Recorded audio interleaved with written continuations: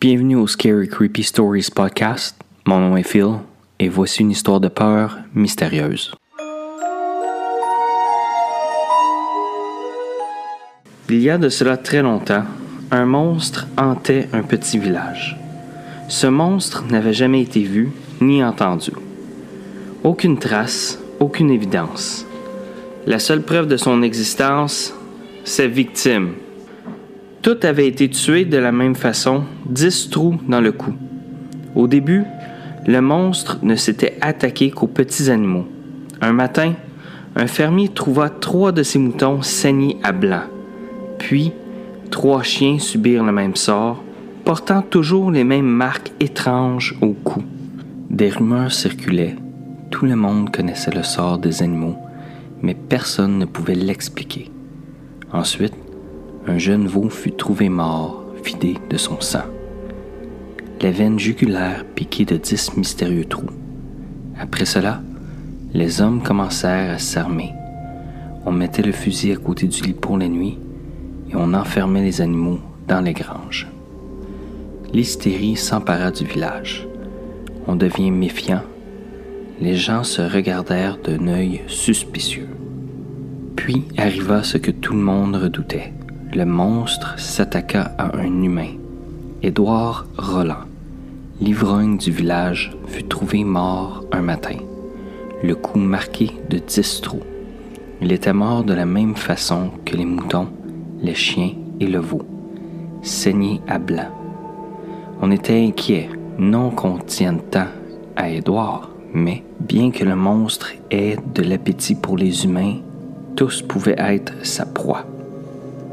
Les hommes du village s'organisèrent en groupe de vigiles et élirent Robert et Jean Armand, 2 frères responsables des groupes de surveillance. Ils vivaient à la limite du village, près de la forêt, abri présumé du monstre. Ils connaissaient bien la technique du monstre, mais ne pouvaient savoir contre qui ils luttaient rendrait les choses difficiles.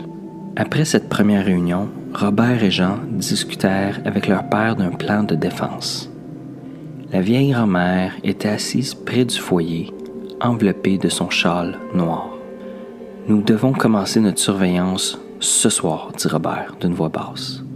« Tu as raison, » acquiesce son frère. « Cette chose, quelle qu'elle soit, se manifeste tous les 5 nuits. Il y a déjà 5 nuits qu'Édouard est mort. » « Vous m'avez l'air braves, les garçons, dit le père. Mais rappelez-vous que c'est dangereux. Cette chose attaque sans avertissement. Comment saurez-vous ce que vous gâtez? » Le père s'arrêta et regarda sa vieille mère.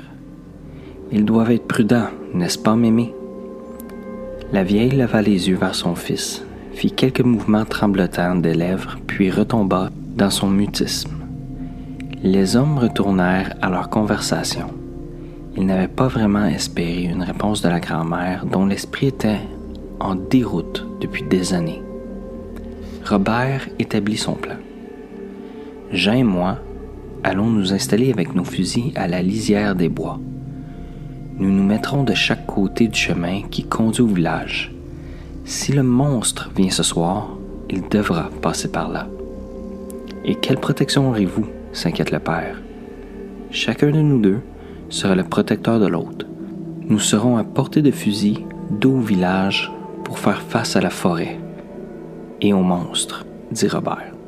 Quelqu'un doit le faire, papa, dit Jean. Nous ne pouvons rester assis et attendre qu'il nous tue un à un. Le père se leva, marcha un peu autour de la pièce et leur serrant la main à tous les 2. Revenez-moi vivants, leur dit-il d'une voix étouffée. Ils ramassèrent chacun leur fusil.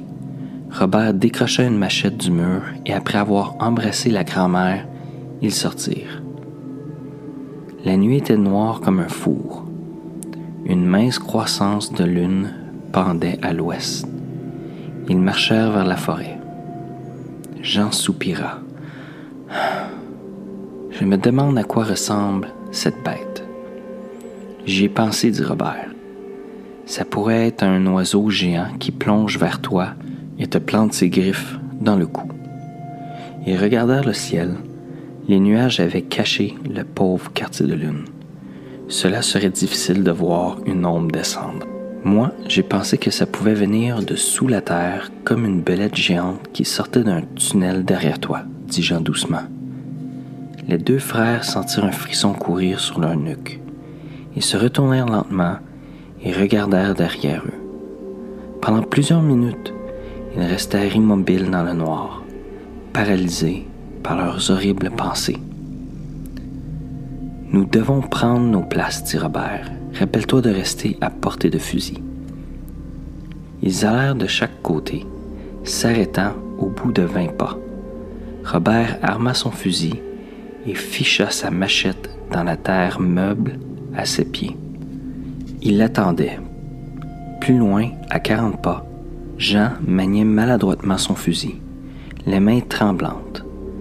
Pourrait-il seulement s'en servir s'il en avait besoin? Il aurait bien voulu voir son frère, mais il faisait trop noir. Jean se tourna pour voir le village. Il aurait voulu être à l'abri à la maison. Il entendit soudain une branche craquer dans son dos. Il fit face à la forêt, mais il ne vit rien, ni entendit plus rien. Il se détendit, s'appuyant sur son fusil. Il somnolait presque. Il sentit alors les 10 griffes se planter dans son cou. Robert entendit le cri terrifiant que poussa son frère. Il attrapa son fusil et sa machette et se précipita dans cette direction. Il ne voyait rien, mais il entendit tout près de la voix étoufflée et désespérée de Jean. « Vite, donne un coup de machette derrière, là où tu entends ma voix. Dépêche-toi. » Robert abandonna son fusil et prit sa machette à 2 mains. Il la balança au-dessus de sa tête et la laissa retomber. Elle tailla quelque chose avant de retomber sur le sol. Jean s'arrêta subitement de gémir. Robert pensait l'avoir tué, mais il l'entendit balbutier faiblement. En même temps, il perçut un bruit de fuite comme un rat géant détalant sur les feuilles mortes. Il ne voyait rien. Il s'accroupit sur le sol près du corps de Jean. Se plaignant encore, Jean prit la main de son frère et la mit sur son cou. Robert se contracta quand il toucha une main sans vie, garnie de griffes pointues et tranchantes. Il l'avait sectionnée avec sa machette, mais elle est toujours accrochée au cou de Jean. Robert l'arracha vite, fit un pansement sommaire avec son mouchoir, puis transportant son frère au village, abandonnant la main inerte sur le sol. Leur père les attendait à la porte. Il avait entendu les cris de Jean. Il sanglotait de joie maintenant qu'il les voyait vivants tous les deux. Ils couchèrent Jean et nettoyèrent ses plaies. Il avait été sauvé de justesse. Robert pensa au monstre, souhaitant qu'il meure des suites de la blessure qu'il lui avait infligée. Tout ce temps, personne n'avait remarqué que la grand-mère avait quitté sa chaise près de l'âtre. Personne non plus ne l'avait vu revenir par la porte arrière et s'asseoir à nouveau à sa place. De son poste, elle regardait Robert et Jean. Personne n'entendit le sifflement sortir de ses lèvres ridées et personne ne vit le mognon sanglant qu'elle cachait sous son châle noir.